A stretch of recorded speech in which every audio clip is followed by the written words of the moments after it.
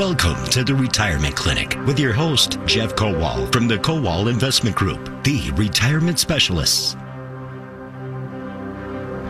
The clinic is open on both WISN Milwaukee and WIBA in Madison. Good morning, and thank you for joining us. Your host is president of the Kowal Investment Group, Jeff Kowal, the Kowal Investment Group, the retirement specialist. Jeff, that's your gig. That's what you do. That's what we do at our office, Monday through Friday through Saturday. Everybody from top to bottom, we talk about retirement planning. We manage almost $1 billion of assets for our clients. So we also manage the assets and investments. But it is, some people do it once in a while at the Kowal Investment Group, the retirement specialist. It's our passion. It's what we do for our clients every day. We act as fiduciaries, so we always put our clients' interests first. We have, you hear the staff of the Kowal Investment Group on both stations in Madison and Milwaukee with market reports, market updates throughout the afternoon, giving us up-to-date details. One of those guys is with us today, Joe Still. Welcome back. Good morning, Paul. Great to be back. Good to have you here. And Jeff, you've got, I don't know what your staff is right now. How many employees? You would know that. Hey, we have 22 now. And how many locations? Exciting. 5 locations? 5 locations, yeah. Great people. Again, everybody's passionate about helping our clients succeed with their retirement planning. So, it's not just a number of people. It's a great people that really care about our clients. And you mentioned Monday through Friday, we do business reports, 3 o'clock news block on WISN, 5 o'clock news block on WISN, and at 4:55 on the Vicki McKenna Show on WIBA in Madison, just before the news break at the top of the hour. Try to give you 1 minute on what's going on in the markets that day.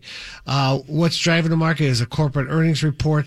Is it government report, interest rates? What's driving the market? What's affecting your investment retirement China account? Trade. It could be any of those things. Yeah, that's been causing volatility in the market. Joe's going to talk about that later, the China trade issues and just volatility in general.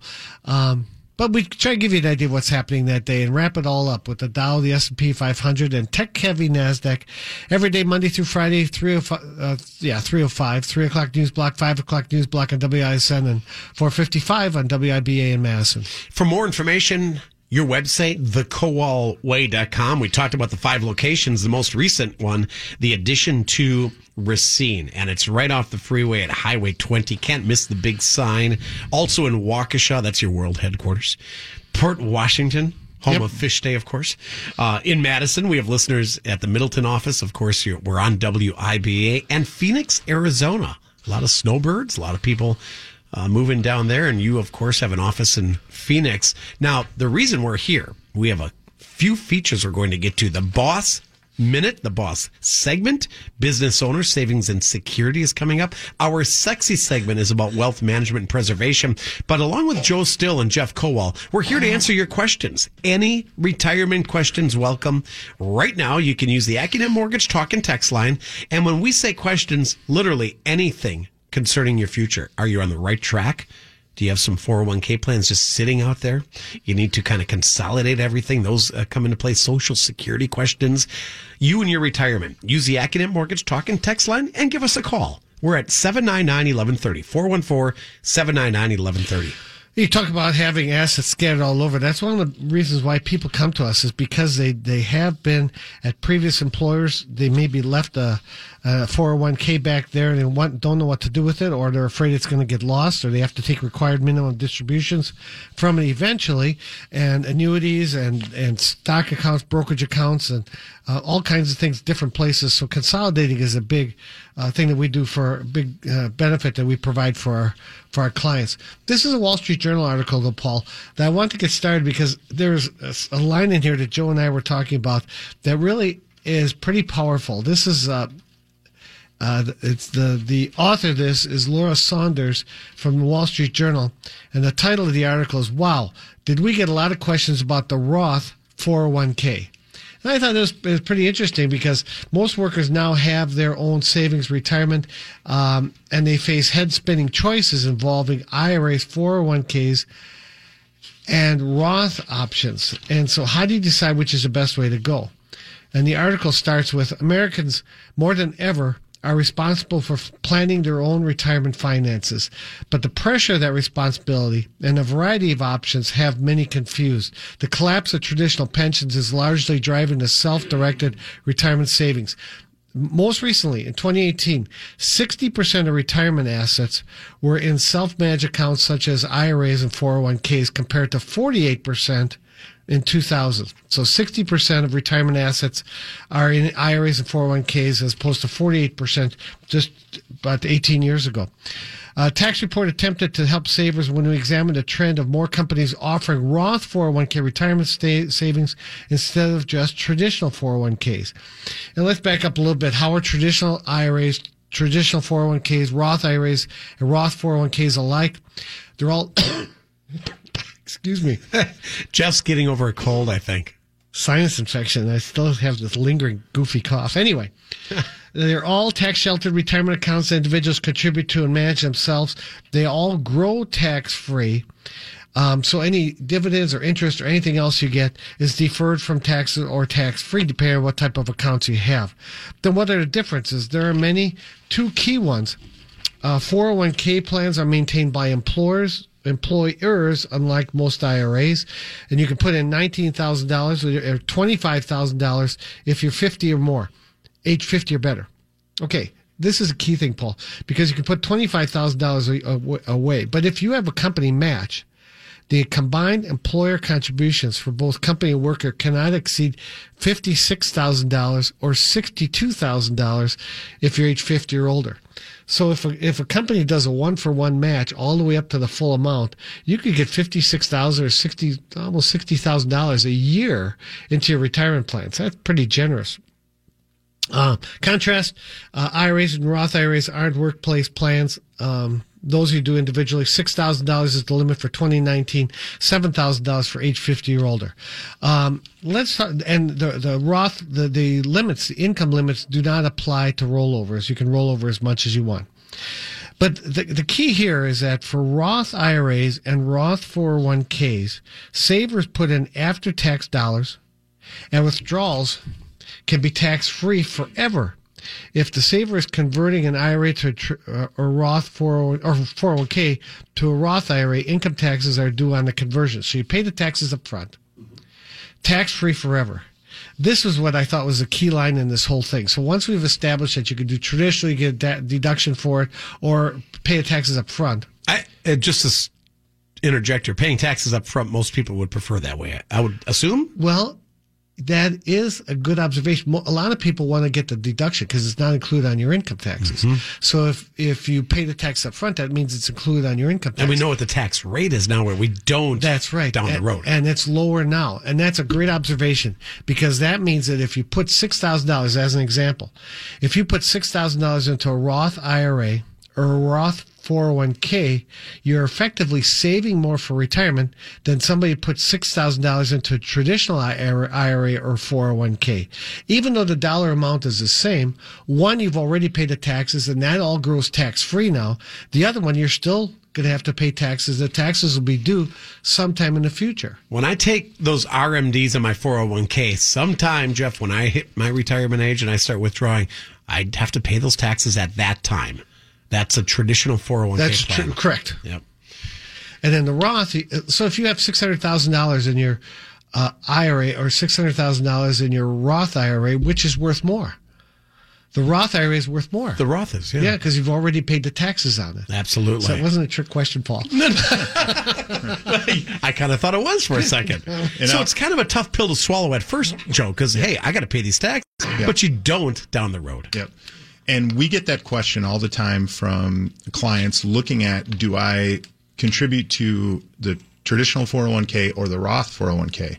And it just depends on the individual client and the situation. For those young individuals that are in their accumulation phase with a lower income and lower income taxes, a Roth is a no-brainer.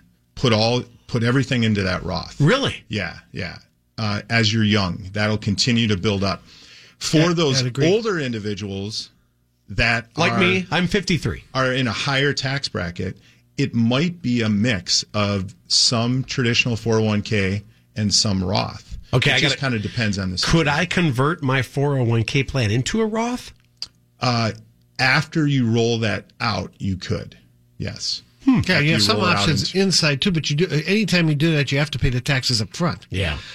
So you can't go from a traditional to a Roth, but anytime you do that, for whatever amount you do, you have to pay the taxes up front. And it goes tax-free forever. Then there are 3 additional benefits to the Roth. And let me just run through those before we go on our break. The benefits, one is that the Roth IRAs don't have required payouts in retirement. Traditional IRAs and 401ks, right now it's 70.5, and the new Secure Act is trying to raise it to 72.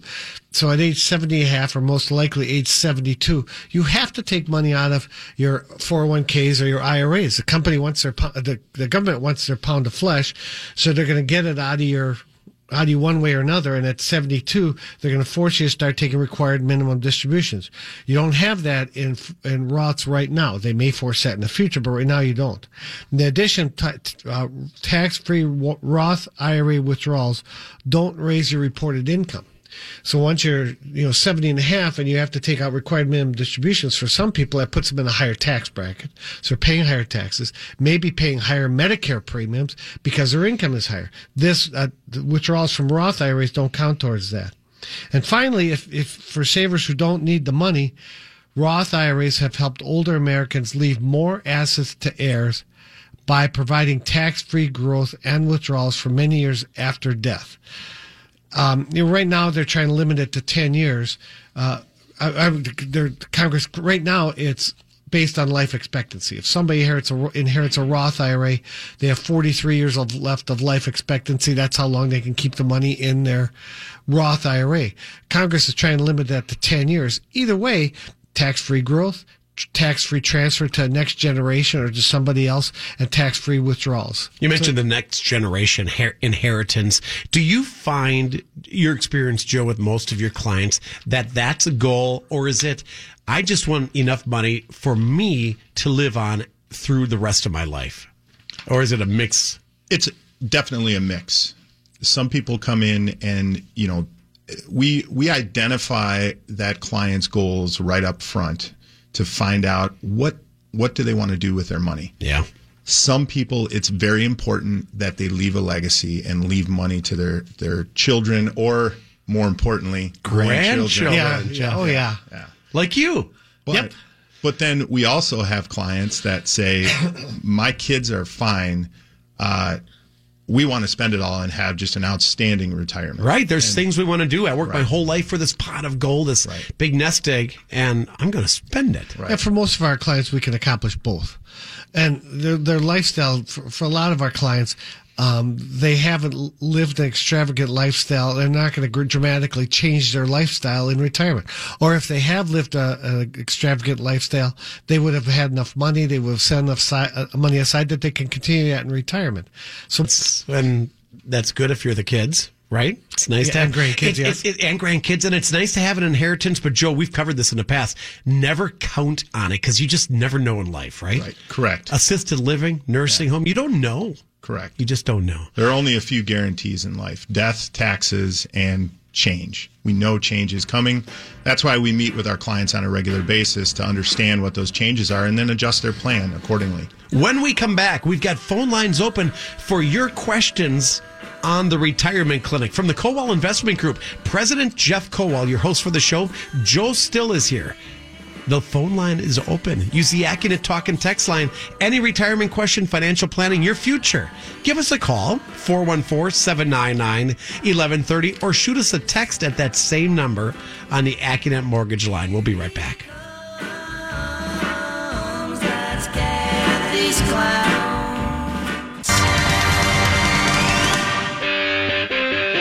Welcome back to the Retirement Clinic on WISN. I'm Aaron Kowal with the Boss Minute, business owner's savings and security. It's about owning your retirement, not just your business. We've talked about a lot of ways to sell businesses, but not about how to address an issue that many businesses face: debt. First, take inventory of your debt. Sort all your different types of debt by interest rates and monthly payments. This can help you prioritize which debts to take on first. Many times, highest interest rate debt should be the first on the list to address. Second is to cut costs. Consider selling off any equipment, office supplies, or any other items that you don't use too often. Also consider smaller offices or split costs with other companies. Next, refinance high-cost debt. If you can't pay off any debts in full, it may make sense to explore refinancing. The Federal Reserve has not been clear, which has caused some uncertainty about interest rates, and now may be a great time to explore consolidating those debts into one, if possible, and take advantage of the great rates while they last. Last, shorten payment terms with clients. Your business might have clients on long-term payment plans. Maybe they even consistently pay late. Either way, it may make sense to revise payment terms. 30-day rather than 90-day payment terms can boost the speed of cash flowing into the business. Also, early payment discounts and late payment penalties can be effective ways to whittle down what is owed to you. Dropping debt that can be an anchor is one way to help with the long-term prospects, but also can greatly increase the value of your business, especially if you're looking to make an exit. Aaron Kowal, today's boss segment on the Retirement Clinic. And Jeff, we do that for business owners. It's a weekly feature on the program. That's a big part of our practice, especially those that are close to selling their business and they want to know how do you convert those proceeds from your business into income for the rest of your life and for your family. So it's a big part of our business. Aaron's a big part of bringing that to our clients. It's a great segment, the Boss Minute. We have the sexy segment still to come, but right now, phone calls. Now, we did get a text on GE stock, and we'll probably address that after we sneak in a couple questions. The Accident Mortgage Talk and Text line for the Retirement Clinic, 414-799-1130. Joe Still is here with your host, Jeff Kowal. Let's go to Medford, talk to Jim. Jim, good morning. You're on WISN. Good morning. Hi, Jim. What's up? My question is, if a wife, grandchildren, and great-grandchildren are the recipients of a 401k or a delayed fund on the RMD, how many years do they have? It depends upon the relationship to the deceased, or what is the requirement? Yeah, a lot of times the beneficiary it'll be based on their life expectancy. Now, for the most part, the 401ks won't let it get down to the grandchildren and the great-grandchildren. They're not interested in holding on to that plan in the 401k for a long time. So most people will move it out of there, move it into an individual retirement account, and then you name the beneficiaries there. But then the beneficiaries, if the rules stand up as they currently are, it'll be based on the beneficiary's life expectancy depending on the age of the deceased. So it's a little complicated, but it'll be based, for the most part, many cases, on the life expectancy of the beneficiary. Okay, thank you. All right, thanks for the call. Thank you very much, Jim. On beneficiaries, I know a lot of people, Jeff, you've talked about the American society, our culture has changed. The divorce rate is extremely high right now, over 50%. How many people forget about, trusts and wills and changing those beneficiaries, basically keeping it up to date? Oh, yeah. And what Jim is talking about, it's really a good observation because he mentioned a couple different beneficiaries. And you talk about the spouse would have their own life expectancy. They can roll it into their own 401k plan, own IRA plan, and they, it's same rules as the owner of the IRA. It gets a little bit more complicated when you get to the next generation or to non-spouse beneficiaries. And that's where the rules may be changing now with the Secure Act. But in any event, you have to keep up with the beneficiaries. You don't want to have unintended consequences with your beneficiaries. You don't want an ex-spouse of one of your kids as a beneficiary of your. So you have to keep up to date. That family dynamic. Sometimes I know some people in my life that get along just fine with their ex, and life goes on just fine. But typically, that's not the case. That's not, and keep up to date with that. You have deaths and births, and you want to make sure that everybody who is to be included is included, and who is not to be excluded. Jim was calling from Medford, and Joe Still made a good point. Off the air, we talked about the iHeart app. You yourself love it. Love it. Use it all the time. If that signal fades, like in winter when we power down, or if you're just you're traveling up the Green Bay, Door County, and you start losing ISN, go to that iHeart app and please listen to WISN so we'll take calls from all over the state or country. And also, as long as you're talking about that, let's talk about Facebook and LinkedIn and Twitter. because Yes. Kowal Investment Group is on all those mediums. You are a social media guru right now, Jeff. aren't you? Oh, no question about it. Or somebody on your staff is. Your website also, thekowalway.com. If you have any questions for Joe Still or Jeff Kowal right now, lines are open. The Accident Mortgage Talk and text number, 799-1130. Speaking of text, Joe, we did get that text about GE stock, and it was just said, what do you think of GE? Yeah. We get questions like this all the time. And, I want to qualify by saying we're not individual stock pickers. We use low cost, no load, good performing mutual funds and ETFs for the most part. But we do get a lot of cases where a client might have an individual stock holding and they look for some advice. So a lot of times we hold on to stocks way too long. Emotions. Because we are emotionally connected and we can't stand losing. And we picked a loser. You're going to pick losers over your life. Move on. Sell it, take the loss, and deploy those assets into a better investment. I think, Jeff, Joe made a great point that you also... Who says rationalization is a big part of what we do? There's a certain talk show host. We do. We rationalize our own choices and decisions. That makes it more difficult to, hey, I made a mistake. Well, a lot of times it's emotion involved because you worked for the company. If it's GE, Johnson Controls, Harley Davidson, AT&T, whatever the company might be that you work for, you say, I know more about this company, and I'm emotionally attached to it because I work there.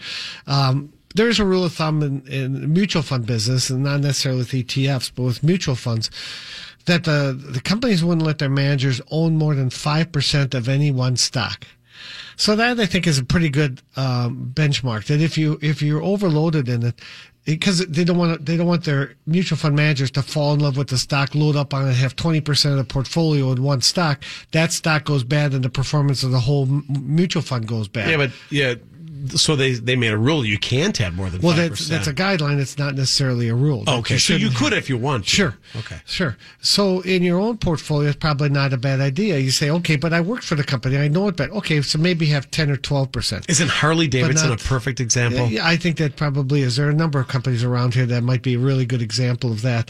And you hang on to it for too long. There are some that are very good companies, very good performers, that should be a significant part of your portfolio. You just have to be careful with it. Don't fall in love with it so much that it overtakes your portfolio and could potentially goof up your overall return. We'll definitely sneak in some more questions yet this hour. It is the Retirement Clinic, Jeff's website, thekowalway.com. Joe Still is joining us from the Kowal Investment Group today on the program. And the Accident Mortgage Talk and text line is 799-1130. So you can certainly text us questions, but we love taking phone calls. And now we have time to sneak in another one of your topics today. Joe? Yeah, we talked a little bit about being emotional.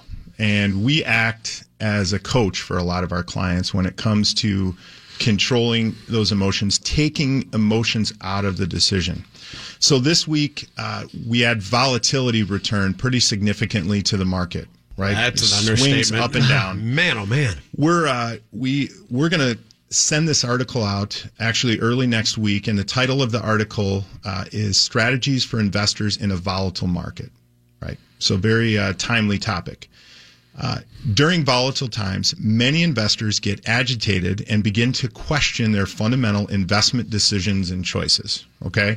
So we get emotional. We see the market moving up and down, especially those individuals in retirement that are on a fixed income. They get nervous. They get scared.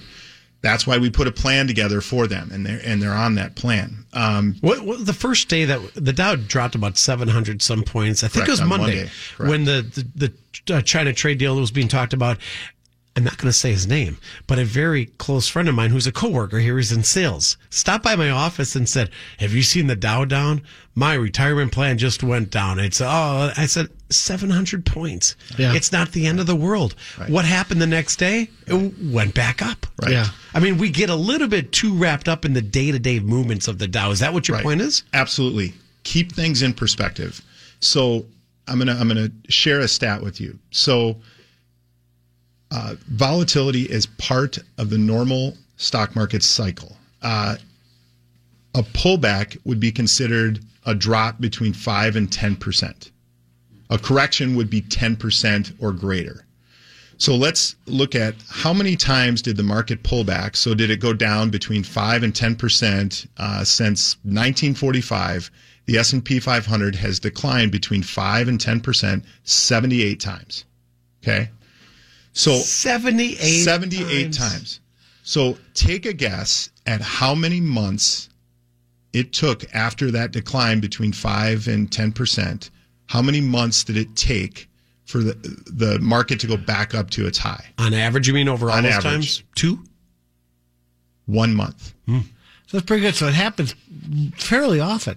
78 times since 1945. That's fairly often. Yeah. And you see, if there's a correction of 10% or more, on average, it takes 4 months to recover.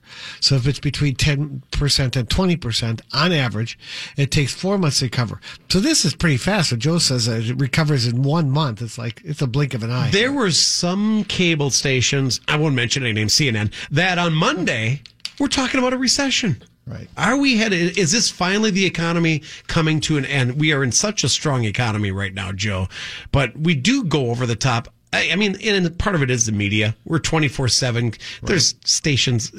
Everybody's talking about the economy that I think people get a bit too wrapped up in it. Right. Absolutely. And one of the key points in this article is beware of media magnification. Right. Thank you. Exactly what you see, man. Not mentioning any names. Yeah, another point I want to make. So, what should an investor do in these volatile markets? And I think they make a very good point here. Ask yourself 3 questions when things get volatile. 1, have my financial timelines changed? Right? Ask yourself that question. Have anything changed in the timeline for my financial situation? Have my financial goals changed? Right? Has anything changed from that perspective? Mm-hmm. And number 3, has my risk tolerance changed? So when things get volatile, and I said this on our Monday market report, a lot of times the best thing to do when things get volatile is just stop, collect yourself, ask yourself those questions. Has my plan changed? Have the fundamentals changed in my plan? Has my tolerance for risk changed? Now, if I'm 63, 64, it's different than the 38-year-old that's out there. Correct. And if you've been listening to Joe's reports lately, Monday through Friday, they've been really good with Joe and Aaron Spitzner and John and Marie and the others in our office. But they're adding a little bit more to it that says, what do you do? How does this affect you? So what? And so that's one of the things that Joe mentioned in his report this week. Yeah. And when I talked about my coworker, he was in the same boat. I mean, my gosh, it was like the world was coming to an end. And the next day he's like, just put up his arms and like, hey, we're doing okay now. We're back. Right. Well, that's kind of being an investor. Right. You've got to, and I'm sure you talk with your clients about handling that emotional roller coaster. Yes. One of the big things we do for our clients is take the emotion out of making those decisions. It's very difficult if you're managing your own money to not get emotional when those markets go up and down. Entirely correct. And that's where you guys can step in and kind of just say, wait a minute, it's not all that bad. Why don't you go through those 3 questions one more time? Yeah. Have my financial timelines changed? So when markets get volatile, have things changed? It goes on 700 points. Has anything changed from yesterday to today? Right. Have my financial goals changed? Most likely they haven't, right? And has my risk tolerance changed? And another key here, and what we do for our clients, is put that plan together. And we talked about this before when I was lucky enough to sit in Jeff's chair about stress testing the plan, right? Planning for the worst, hoping for the best. And that's when we put that plan together, we plan for the market to go down. Yeah. Okay? You have to. Yeah, you have to. And all that being said, I will admit this week, guess what I did? I went to my 401k online and checked my balance. Yeah. I think that's normal. Yeah.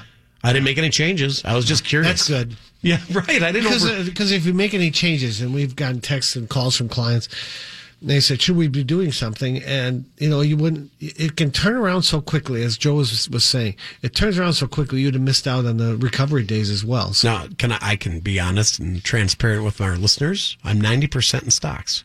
Yeah, I don't think that, as you're contributing money, and still you're not, you haven't gotten your pink slip, you're not leaving yet. Your chances are you're hoping to be working for a while. Yeah. So when volatility is actually in your favor on times like this, because if you're 90% and you're adding money in, you're buying stocks at a discount. when the market drops 700 points a day, you just bought some stock at a discount. Exactly. If you're contributing to your 401k. So that's a big advantage for you to be that aggressively in your 401k. And then when it bounces back up, and Joe mentioned how quickly it recovers 1 month for a quick recovery, all those stocks that you bought at the discount now come up in value, and then you'll be smiling. That's a good time to look at your 401k It statement is. too. You tend to avoid bad news, right? We become putting the head in the sand kind of thing. I don't want to see this. I'll just avoid it. Right. Good times, it's kind of nice to look at that balance, but it's kind of managing that whole big picture. Right. Good stuff, Joe. And after the break, I think we're turning in to the sexy segment. It's about wealth management and preservation. That's right. And that's going to be a really good one. You don't want to miss out on that. In the meantime, the Kowal Investment Group, go to thekowalway.com, Kowal, thekowalway.com. We act as fiduciaries. Again, if you have $750,000 or more in retirement assets, if you're close to already in retirement, go to thekowalway.com. If you want to schedule an appointment with us, click the Contact Me button, and we can get started with you. Heather will get back to you right away. 262-522-4040 is the phone number for the Kowal Investment Group. Some Everly Brothers, I hear. We always pick out theme music for the day, Jeff. And, well, not theme music, but we stick to one artist usually. A friend of mine, Jerry, last night was saying that he was in the service because they had to be in the reserve, so he actually knew. He didn't know them personally, but he knew them and saw them when they were serving when he was in the service. Wow. And they'd be in reserves, and they'd have to come in and slop food or whatever they had to do to fulfill their requirement. Great harmonies. Ty, crank up the music. We'll head into the break, and we're going to come back with the sexy segment. The Retirement Clinic continues on WISM Milwaukee and WIBA Madison. Wake up, little Susie, wake up.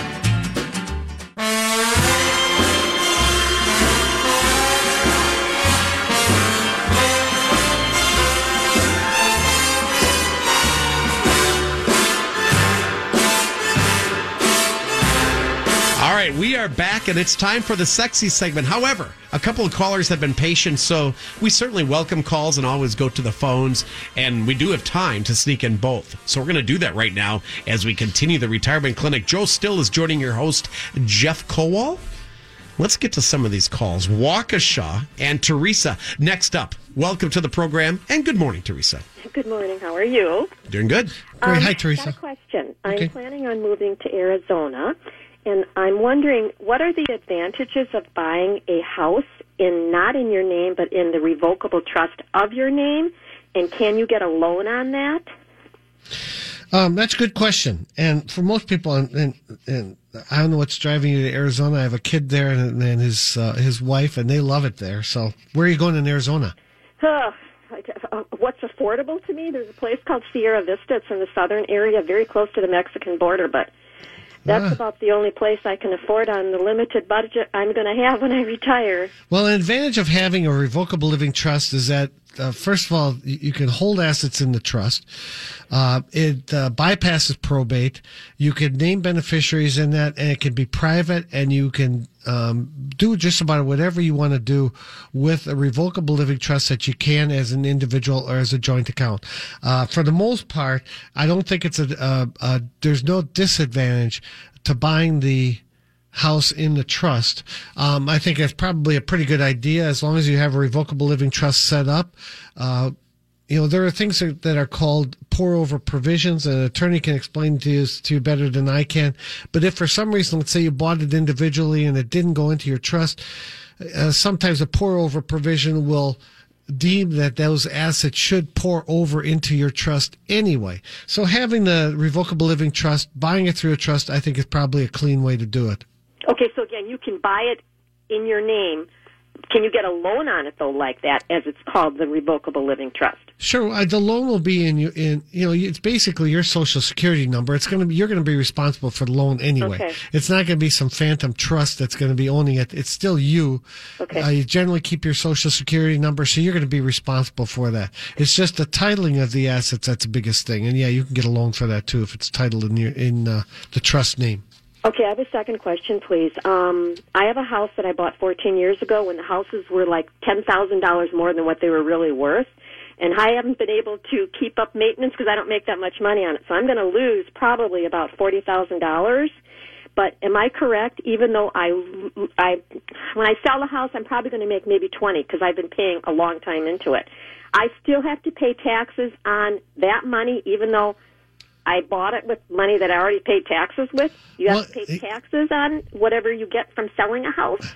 Well, it depends on what your depreciation has been, and if you wrote off more, and if your basis is lower than what you're going to sell it for, then you are going to have a gain. So yeah, it seems odd that would be the case. Anything else, Joe, or is that? No, that's about correct. it. So yeah, I think that it seems odd that, but if you have taken tax breaks on it, had depreciation on it all these years, it could be that your basis is lower, even though you're selling it for less than what you paid for it. There may be some tax a gain on it anyway. Teresa, thank you for the call. And if you want to follow up or talk more in detail, that goes for all of our listeners. You can reach out to the Kowal Investment Group many ways, the Kowal Way, or 262-522-4040. All right, it's time. It's time for the sexy segment. What's the show? Yeah, this show is for everybody. This segment is for those with $1 million or more. Excuse me. A lot of times people think I don't have $1 million, but if you have $500,000 in your retirement plan, if you have a $500,000 home, you're at $1 million. If you have life insurance policy, it's $1 million, you're at $2 million. If you own your own business, if you get an inheritance, you may be at $3 million, $5 million, $20 million or more. This segment is for you. This is how, once you've reached a certain level of success or a certain level of wealth, how do you preserve it, grow it, take income from it, and then pass it on to your heirs? That's what this segment is for. This is a Wealth Matters article. I think it's from the New York Times. Always cite your source. Yeah, I think that's where it's from. Paul Sullivan is the author of the article. 4 reasons parents don't discuss money and why they should. Families are often reticent to talk about wealth and inheritance with their children, but experts, whoever those are, say that they can create confusion and insecurity. It says parents will talk about drugs, sex, everything else, bullying, mental health. So why do a significant number of parents still not talk to their children about wealth and inheritance? That is a really good question. Yeah, 2/3 of Americans, I thought was a surprising number. 2/3 of Americans who at least have $3 million in investable assets have not talked to their kids about wealth and never will, according to Merrill Lynch Wealth Survey. My knee-jerk reaction is it's awkward. If there's several kids, it's awkward to talk about how much money mom and dad have and who's going to get it, or are you going to get it? Yep. Yeah, I just think it creates, and it shouldn't be uncomfortable, but I think it is. Well, 2/3 of them say that they didn't bother because they assumed the kids already had it figured out. They figure, we got money, you're going to get it. Oh, that's terrible. That's a terrible. Well, this never was worse. assume. Never assume. 10%, and this describes my parents, and that was just that generation. But 10% refused to talk about it at all with their kids about money, saying it's nobody's business. That's exactly what I remember growing up too. Grandpa and grandma got some money, right? Don't talk to them about it. It's none of your business. Yeah. Well, maybe it isn't some of my business, but there's got to be communication somewhere. Yeah. And they say, here are the 4 reasons people avoid the talk and what they can do about it. You think your children are not watching you. The most common reason cited for not talking about money is that parents do not want inheritance to rob children of motivation. I think that's a valid concern. Yeah, they said that I thought was pretty interesting. A 2nd grade kid, because they go to all these house parties, will be able to rank the wealth of the people in their class pretty accurately. So one's holding a lot of big parties. They have a pool and they have a bounce house and everything else. They got something. I remember growing up too. You always knew, that family's rich. They got money. That was just an assumption, but you judge it based on the house, the car. Yep. Yeah, and they'll figure it out. What do these same experts say? That we should communicate more? I mean, they must have some advice. Yeah. Another one is that they say, bring it up. That it may be obvious to you, but it's, the kids are watching you, and just because you talk about it isn't gonna. You can also set expectations as, and you don't have to talk dollar amounts. You can talk about theoretically what they can expect, and not. Right. Discourage their motivation. Another is that you're anxious, and talking about it makes it worse. Talking to your children about sex, drugs, and drinking can help release anxiety for a parent. You've done their job and protected your child. Talking about wealth, what you fear is your kids will see it differently. I don't want my kids to know we're wealthy. that anxiety can be heightened by a feeling of not knowing what to talk about or when or with whom. Again, you have to have the talk. Just because you're anxious about it, especially as things, well, we see it sometimes in our politicians as well, where there may be loss of mental capacity that, and it may be gradual or it may be pretty extreme. I was just going to bring that up, Jeff. Yeah. Have that talk before it's too late. That's right. Another reason is you don't come from a generational wealth. The families that inherit wealth often continue to be wealthy because they have conversations. It's what they've done for generations. So you talk about, this is yours for now. To live off the income, but now it's not your money long term. It's set for the next generation. Even though it's a private matter and a family discussion, does it help to have somebody like a financial advisor that can kind of step in and say, have you talked to your kids yet? Yes. And that's, go ahead, John. Yeah, and I was going to add to that. We encourage our clients to bring their children in, especially their adult children, just to have that conversation with them so they understand if something does happen to mom and dad, here's the game plan. But then also we help those kids get started in life. As they start to work, we encourage them to come in and talk to us, and we can help them put a good plan together and understand and become educated on good financial fundamentals. That's a great point. This is all good advice on today's Sexy segment, and my mom and dad usually listen to my shows, so Mom and Dad, I'll be over after this to talk. They're going to be scrambled. You may not find them home. Yeah, no kidding. Suddenly they're gone. They disappear. Sometimes I've got a brother and a sister. There's 3 kids in my family. Usually one of the kids kind of is the go-to person, right? The older one or whatever, and they kind of take charge. At least communicate with one of them. Yeah, and it's not going to be a surprise to them. In our practice, it's $750,000 or more. If a client has $2 million or $2.5 million and say, but my kids don't have that yet, we always bring in, as Joe mentioned, we like bringing the next generation in, whether they have $750,000 or not, because they're going to inherit this wealth.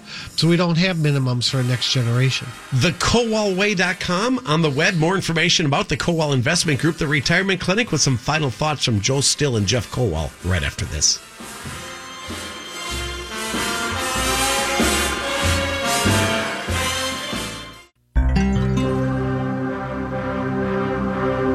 Well, we're going to wrap up this retirement clinic by mentioning go to social media, something Jeff and I forget, but now that Joe Still is here, Joe, you're on Facebook, LinkedIn, and you have a Twitter account. Yes.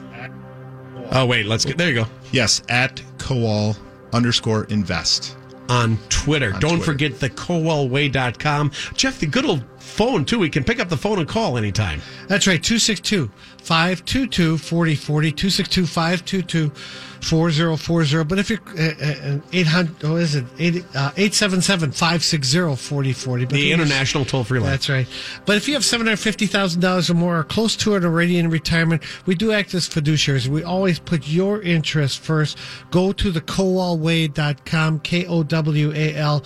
Click on Contact Me to get started with us. Heather will get back to you right away. Market updates 5 days a week on WIBA Madison. Yes, there's an office there, and on WISN in Milwaukee. Thanks, guys. Have a great weekend. Thank you, Paul. You too. Thanks, Paul. Thanks for tuning in to the Retirement